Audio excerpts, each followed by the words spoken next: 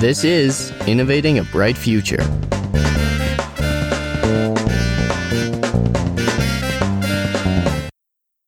Welcome back to the show. As always, I'm your host, Avery Kreibold, with Innovating a Bright Future, where I walk you through the innovative and revolutionary technologies driving climate action and laying the foundation to a sustainable future. Today, I'm going to be talking to Eric Myers from Turntide. We're going to be looking at the surprising importance of electric motors, Turntide's solution to very outdated motor technology, and how we can make use of the almighty Internet of Things. I'm gonna bet this episode will surprise you in one way or another. Please enjoy.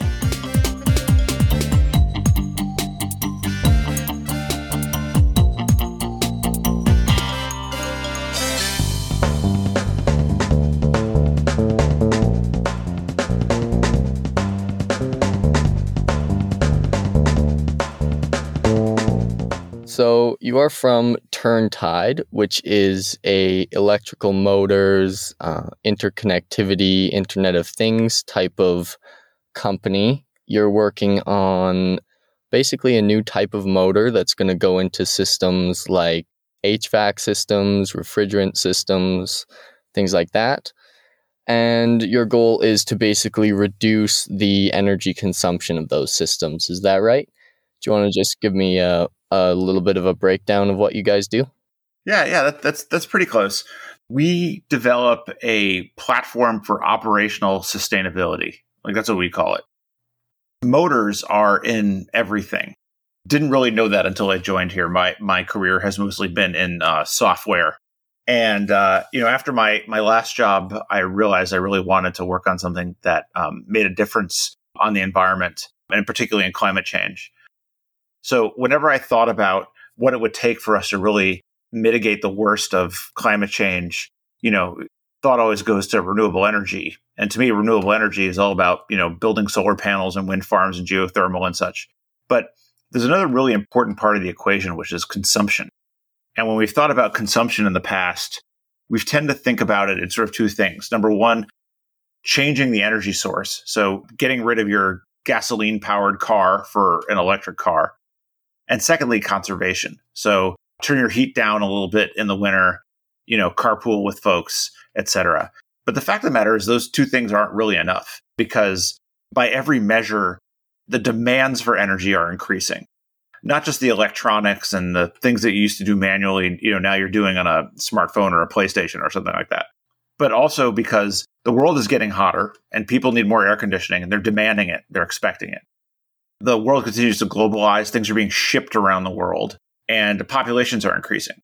And so that means more demand for energy. And so we actually have to reduce demand, and we can't get there by conservation. It has to be done through efficiency. And that's where the motor comes in. Most of the world's electricity is consumed by motors. And I did not know that when I joined this place. When I met Ryan Morris, our CEO, I kind of got acquainted a little bit with the business, and I did a little more research. I realized that what Turntide is doing is really central to addressing climate change. In fact, there is actually no path to getting to 100% renewables without upgrading the world's motors. And so that's why this felt very core to the environmental mission that I was looking for in my next role. With all that being said, why are motors so important? Like, where do we see them? You said that more than or about half of the world's energy is used from motors, but we don't really see that as much. Can you just go through where are the biggest uses of motors and how is Turntide going to be replacing those? So motors are in anything that uses electricity to move. And so the really obvious ones are the things we see moving around, like cars, planes. But the less obvious ones, and where most of the electricity is used, are in the smaller motors that move things like air and water around. So if you're in a ventilated room right now, that air is getting in there because a motor is spinning a fan that is pushing the air around. And pushing an air around doesn't feel like something that uses a lot of electricity, but it really does. If you're in an apartment building, that water got up to your 5th floor apartment because it was pumped there by a motor. If you're on a laptop right now, that laptop is being kept cool by a motor. So these are the motors that you deal with in your everyday life. But in all of physical infrastructure out there, anything that requires movement is full of motors, big and small. And so there are actually billions of motors powering the world right now. And most of them, the vast majority of them, are using a design that was patented by Nikola Tesla in the 19th century called AC induction motors. And they've been improved incrementally over time, but it's still basically the same technology. And they have a lot of limitations. Those limitations generate a lot of waste. The first and main limitation is that they really run at one speed. You turn them on, or you turn them off. And so if you don't need that much energy, a lot of it ends up getting wasted because it has two speeds. Now, over the years, they've sort of built kind of add-ons to these AC induction motors that allow you to slow them down, but running them at half speed doesn't use half the electricity. They actually run less efficiently as you slow them down just because of the basic limitations of design. That is sort of the big problem that we have, is that all of like I said, more than half of the world's electricity is being consumed by motors that are using a 19th century design that wastes a ton of energy. And upgrading them is really required. It's imperative for us to be able to get to 100% renewables. Yeah, that makes sense. It's kind of interesting that we're still using a technology that's that old. When you think of how far everything else has come, even like typical, like regular gas cars have improved quite a bit since then in a variety of different ways. Electricity has improved in a variety of different ways. Lighting has had incredible breakthroughs. For motors to be lagging that far behind is a pretty noteworthy statistic. So do you want to just give me just the basics on how these AC induction motors work, and then maybe compare and contrast that to the turn-tide motors? And how is it better? Where is the energy being lost in the old models, and where can turn-tide actually make those improvements? Well, the reason why the AC induction motor is prevalent throughout society is that it's a simple machine that works incredibly well. It very simply and reliably transforms electricity into motion, into torque. And that is what powers physical objects that need to move. And because they're simple, they work, they're easy to make, they're cheap, that's why they are everywhere. What Turntide has developed is a different model of motor. Our VP of motor design, named Piyush Desai, was a member of a team at Illinois Institute of Technology who went and looked at an alternative motor design. By the way, there's other types of motors out there. There's actually like dozens of types of motors out there besides AC induction motors. AC induction motors just make up the vast bulk of motors out there. Another motor that's come up recently is called a permanent magnet motor. You'll see these in a lot of modern vehicles that are electric cars. They are more efficient than AC induction motors. The major issue with them is they are full of rare earth minerals. And rare earth minerals are controlled, 95% of the supply is controlled by China. They use it for geopolitical reasons, and it creates supply chain risk. And also, they're environmentally devastating to produce. Whatever you're getting in efficiency gains from it, you're giving back in the fact that it's incredibly energy intensive even to produce these minerals in the first place. So Piyush and his team at Illinois Institute of Technology looked at this alternative motor form called a switch reluctance motor. And a switch reluctance motor uses reluctance force to spin the rotor within the motor body, within the casing. We do have a really great website on our YouTube channel if you want to understand how it works. So I'm going to give you a little bit of a breakdown on how both of these motors work. Links to visual explanations of these will be in the show notes below. AC induction motors run on a rotating electromagnetic field generated by a crisscrossing of wiring in the outer casing of the motor. This electromagnetic field then generates a loop of current within the inner piece of the motor that spins, and this loop of current in turn creates its own electromagnetic field, spinning the inner rotor of the motor, which creates torque. Because there's so much wiring and current flowing in a bunch of different directions, there's so much more resistance in the wiring and therefore a lot more energy wasted in the AC induction motor. The alignment of the two magnetic fields generated by the outer casing and the inner rotor can also overlap and cause the energy to be lost through the slowing of the motor. In comparison, switch reluctance motors from Turntide are very simple. Where there was wiring on the casing, there are now stationary electromagnets, magnets that are turned off and on when the electricity is turned off and on. The inner motor then has metal spokes that are attracted to these electromagnets. No current required. The program behind the electromagnets allows them to shut off just before the spokes align with them and cause the rotor to keep spinning onto the next electromagnet, which turns on, pulling it forward and increasing its speed.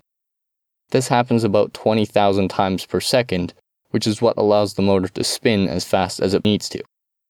This saves a ton of energy because there's very minimal electrical current moving around, and there's almost no wiring within the system, just the electromagnets and the metal spokes. No electromagnetic fields required. What I will say is that the switch reluctance motor was a technology that existed. In fact, it was that the benefit of the switch reluctance motor was that it was incredibly reliable. It was not efficient. And so it was used in these applications where you just required 100% uptime, like cooling a nuclear power plant. So a switch reluctance motor is great because someone could accidentally hit it with a truck, or there could be an earthquake or something like that, and it would continue to run. But it wasn't very efficient. And what Piyush did and team is figure out how to tame the switch reluctance motor. And through advances in enabling technologies like power electronics and IoT, they were able to take something that was reliable but inefficient and make it efficient. In fact, way more efficient than an AC induction motor, even an AC induction motor with a variable frequency drive attached that allows you to control the speed. It's still significantly more efficient.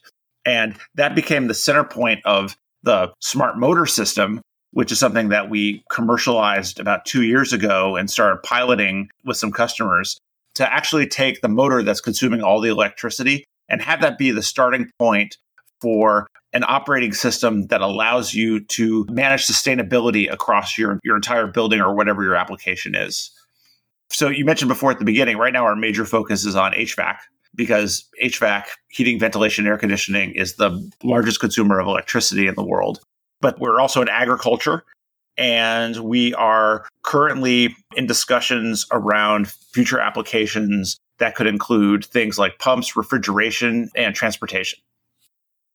And you guys have a couple of different methods I saw on your website to integrating that. Your retrofitting solutions, you've managed to make it very easy to just kind of drag and drop in a new motor to replace those old, outdated and inefficient motors, which I think is going to be pretty helpful because that's one of the barriers to renovations and retrofitting solutions, is that the effort and the time and the money that goes into it is often not viable for consumers, and that's where Turntide is coming in. But you're also working with OEMs, original equipment manufacturers, to get this technology and these products into production for new solutions. That's right, yeah. So the retrofit business is the bulk of our business today. So we've worked with customers, including Five Guys, Sprout supermarkets, and a few others. We call that the LED of motors. So basically, the way that you've sort of picked, if you're a sustainability manager or facilities manager at a lot of these companies, LED was like low-hanging fruit. Go swap out all your old incandescent fluorescent bulbs for something that's much more energy efficient, lasts longer, and pays for itself in a few years. And they've done that for the most part. The world uses a lot less energy on lighting than it used to because the incandescent bulb was sort of like the AC induction motor, an old technology that worked really well for a long time, and now it's time to supplant it with something better. And so for us, we've created this drop-in solution that you can get on your roof, get into your HVAC system, and replace that old AC induction motor with our motor. It doesn't just work better and run more efficiently because of the new motor, but also it finally gives you data and insights for predictive maintenance, allows you to actually track your energy usage over time. And it's a learning machine. It gets better and smarter over time, so it can actually improve efficiency over time. but it allows you to reduce downtime because as a facilities manager, if you manage 10 buildings, you don't have to get up on 10 roofs. You actually get the data directly there, which is something you might not have had before. And then in the OEM business, our primary OEM partner at this time is in the agriculture space. We're working with a company called VES Artex that is the leader in the dairy space. I'm sure you know the dairy industry does not have a great reputation around sustainability. However, it is a very efficient way of creating protein on an energy basis. And if we think about how we're going to feed 7 or 8 billion people in the world, there's a reason why a lot of countries are starting to actually establish dairy industries. VES Artex is to help to assure that that is being managed sustainably, because the technology that we have co-developed with them, not just the more efficient fans, but also a management system called Dairy Boss, Dairy Barn Operating System, make sure that the cows produce a lot more milk when they're comfortable. The farm workers are happier when they're comfortable. And so we've created a system that vastly improves the health of the animals and the people in it so that milk is produced much more sustainably for lower resources and animal welfare is improved as well. That's one example. And we have a lot more of OEM relationships currently in the pipeline that hopefully we can talk about in the next few weeks and months. So you mentioned that interconnectivity concept, the idea that building managers wouldn't have to directly take in that data from the individual systems and then make their own adjustments. How is interconnectivity and your software bases and the Internet of Things coming into play in Turntide's technology? Because that's been a big part of the journey to making it more efficient, interconnectivity, which is becoming a big part of the energy industry in general these days. So if you look at what's really driving the energy efficiency in the world, it's not just the hardware, it's really the software. And so when I got here, we were called Software Motor Company. We actually were called Software Motor Company because we rebranded last year to Turntide. And a lot of it is because the basis of this company was developing a better motor. And part of what made it a better motor was that it was powered by software. It wasn't just something that you turned on. A lot of the efficiency gains around the world are going to be based on applying intelligence, where today there are switches or timers that are not intelligent. They maybe rely on a human being to turn something on and off, or maybe on or off depending on what time of day it is or what the temperature is or whatever. But a lot of energy gets wasted lighting rooms where there's no people inside, or heating a building that doesn't need to be heated, or lighting a street where there's no living things around. And so the application of that intelligence at the room building, the room level, the building level, the campus level, the city level is where the really big gains are going to happen. So we're starting with the motor because the motor is where the energy is being consumed. And when you have a motor that's software powered, running your system, it's not just about managing that motor, but it's also about managing the entire system better. Now, all of a sudden, you have a powerful internet-connected computer sitting in the middle of your machine that may have been completely disconnected in the past. And that gives you tremendous power. Number one, it lets you know everything that's happening in there. So you can get a predictive maintenance alert and fix something before it breaks. And so you will know that, location 12 across town is slowing down. You can get an alert on your phone and you can be there and fix it, and there's no downtime. And so your business isn't harmed as a result. Your customers aren't harmed as a result. But then also it allows you to see where energy is being applied, not just in whatever system the motor is powering, but all of your systems. You could connect all of them together. It allows you to see how your building is being lit, where energy is being drawn through other sources as well, and then connected to broader productivity systems as well. So your operational sustainability for your business is more than just energy. It's overall how your employees are operating and where your customers are. We were building a lot of this ourselves, and then we actually acquired a company a couple of months ago called Riptide. So Turntide and Riptide, just a coincidence that our names are so similar. They build building automation software for buildings of all sizes. In the past, building automation software has really been focused on very large buildings, like big office buildings, and the smaller buildings that like fast food restaurant, the gas station, the smaller office building that make up 98% of the world's buildings haven't really had a strong building automation solution. But that's what Riptide does. And so that allows us to get into buildings of all sizes and help these facilities managers manage all size buildings, not just the HVAC, but everything in it to make sure that everyone's comfortable and happy. Building automation is one of those topics that's taking place right now that's getting dangerously close to something straight out of a sci-fi movie. Building automation is basically what happens when you give a computer control over all the background operations of a building. This means that a computer system, which is linked with sensors, data analytics, and has a ton of data on things like temperature, the movement of the sun, and all those other data points that you would need to control a building, and then it uses these sensors and information to inform adjustments. They can change HVAC functions, lighting, window shading, and a bunch of other aspects, and they can do this much more quickly, accurately, and efficiently than a real human being acting as a building manager.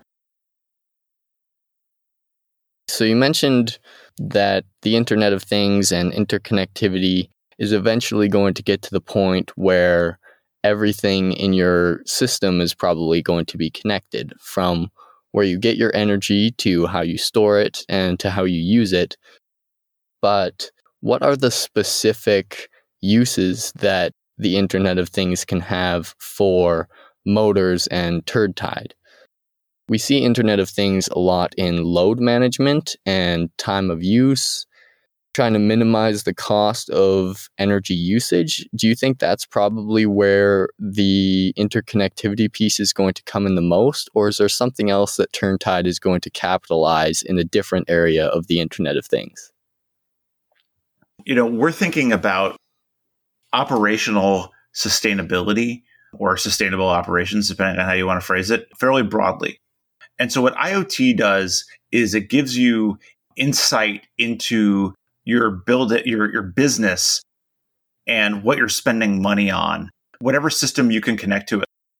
The Internet of Things is a bit of a background technology that we might do a full-length episode on in the future, but for now I'll just touch on a bit of how it works.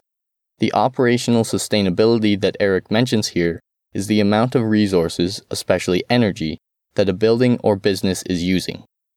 IoT, or the Internet of Things, improves this in much the same way as building automation, because building automation is a form of IoT.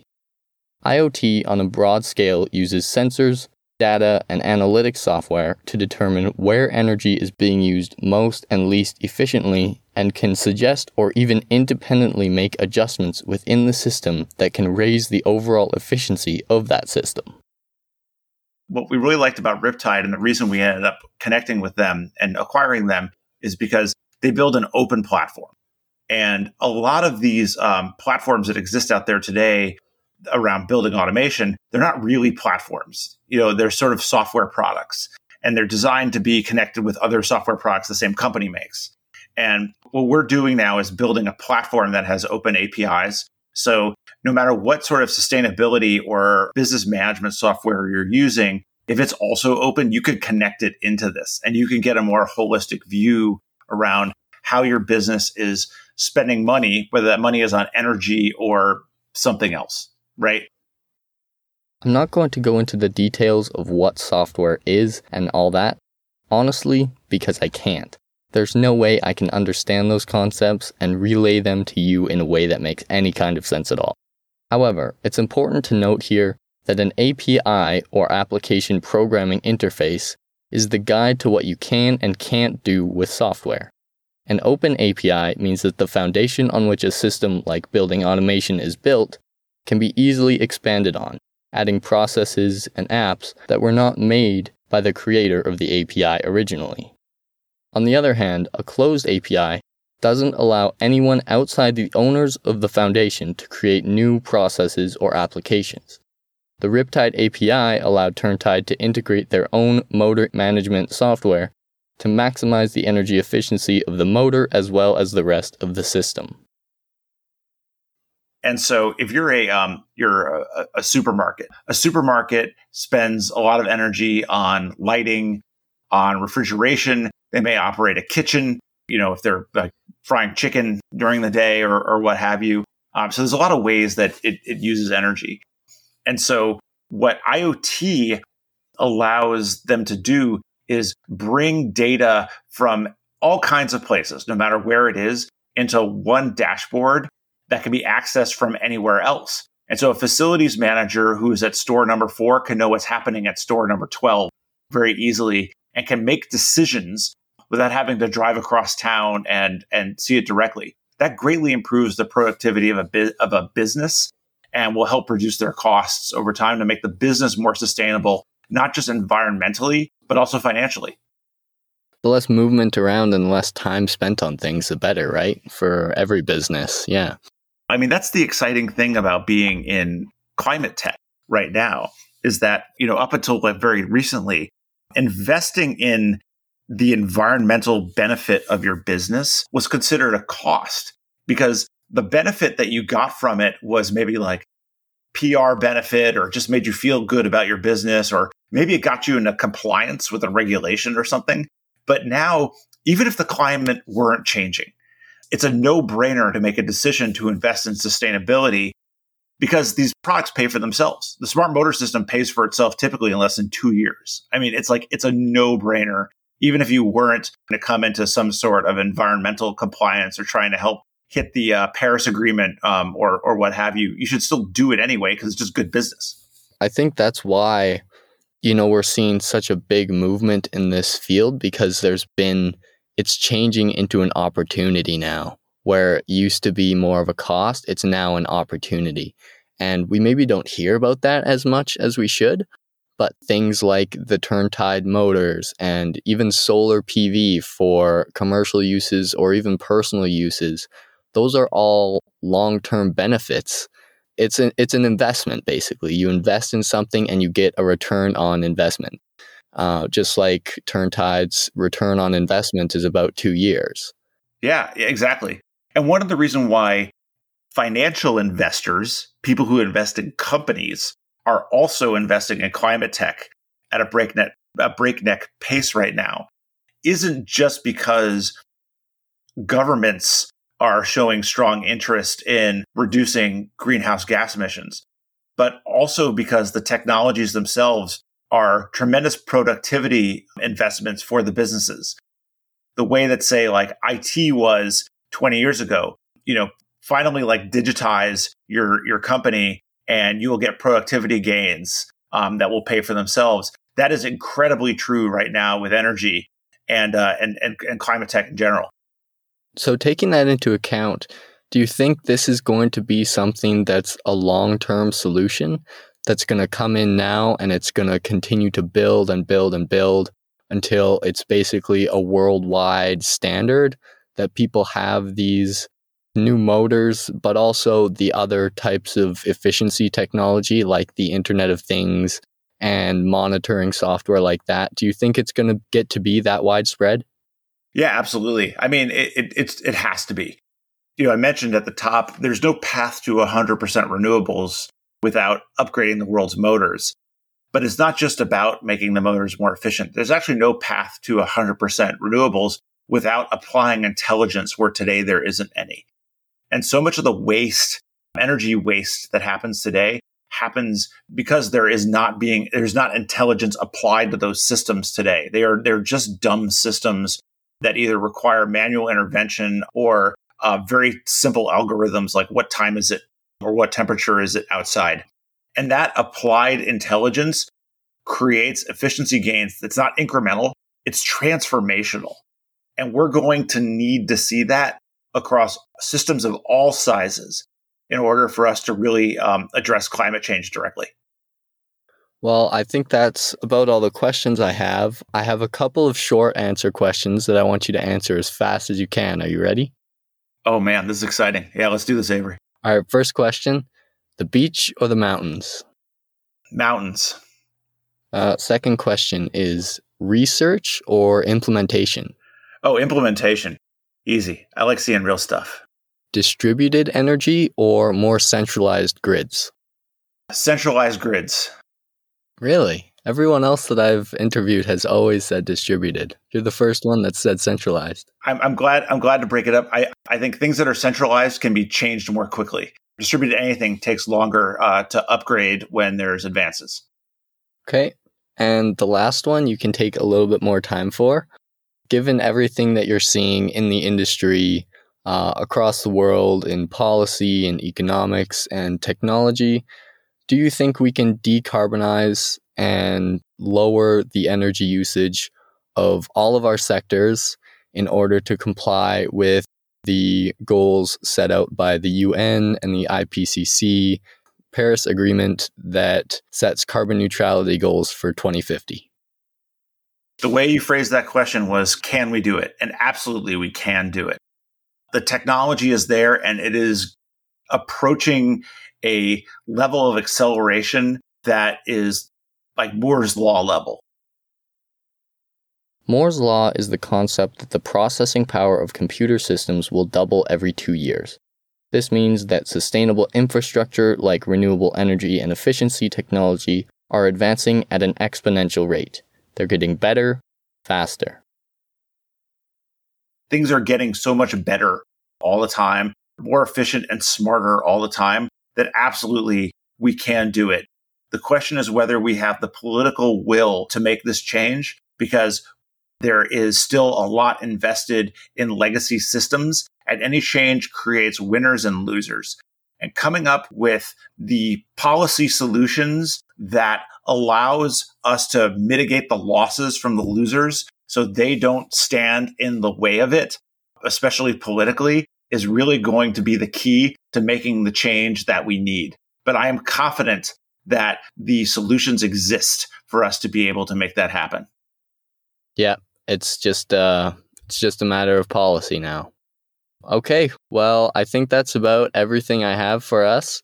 Thanks so much for coming on and sharing your insights and your company and IoT devices and how everything's going to come to be interconnected and how that's going to affect businesses and individuals across the globe. It's fascinating stuff.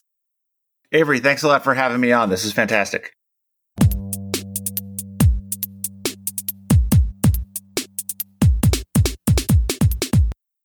Well, I would say that was a pretty interesting conversation with Eric Myers from Turntide Motors, developing the next generation, or as he said, the LED of motors. There was definitely information in there that I had no idea about, so maybe you learned something too. I won't be underestimating the power of motors anymore, that's for sure. I'll put a link to Turntide's website as well as a video explaining AC induction motors in the show notes below, where you can also find all of our social media and also our Patreon if you want to support the show. This episode was illuminating for me. Hopefully you learned something new and you're inspired to learn even more. Thanks for listening. If you enjoyed this episode, think of someone who might also like it and tell them to try it out. Thank you so much for listening to this week's episode. Stay innovative.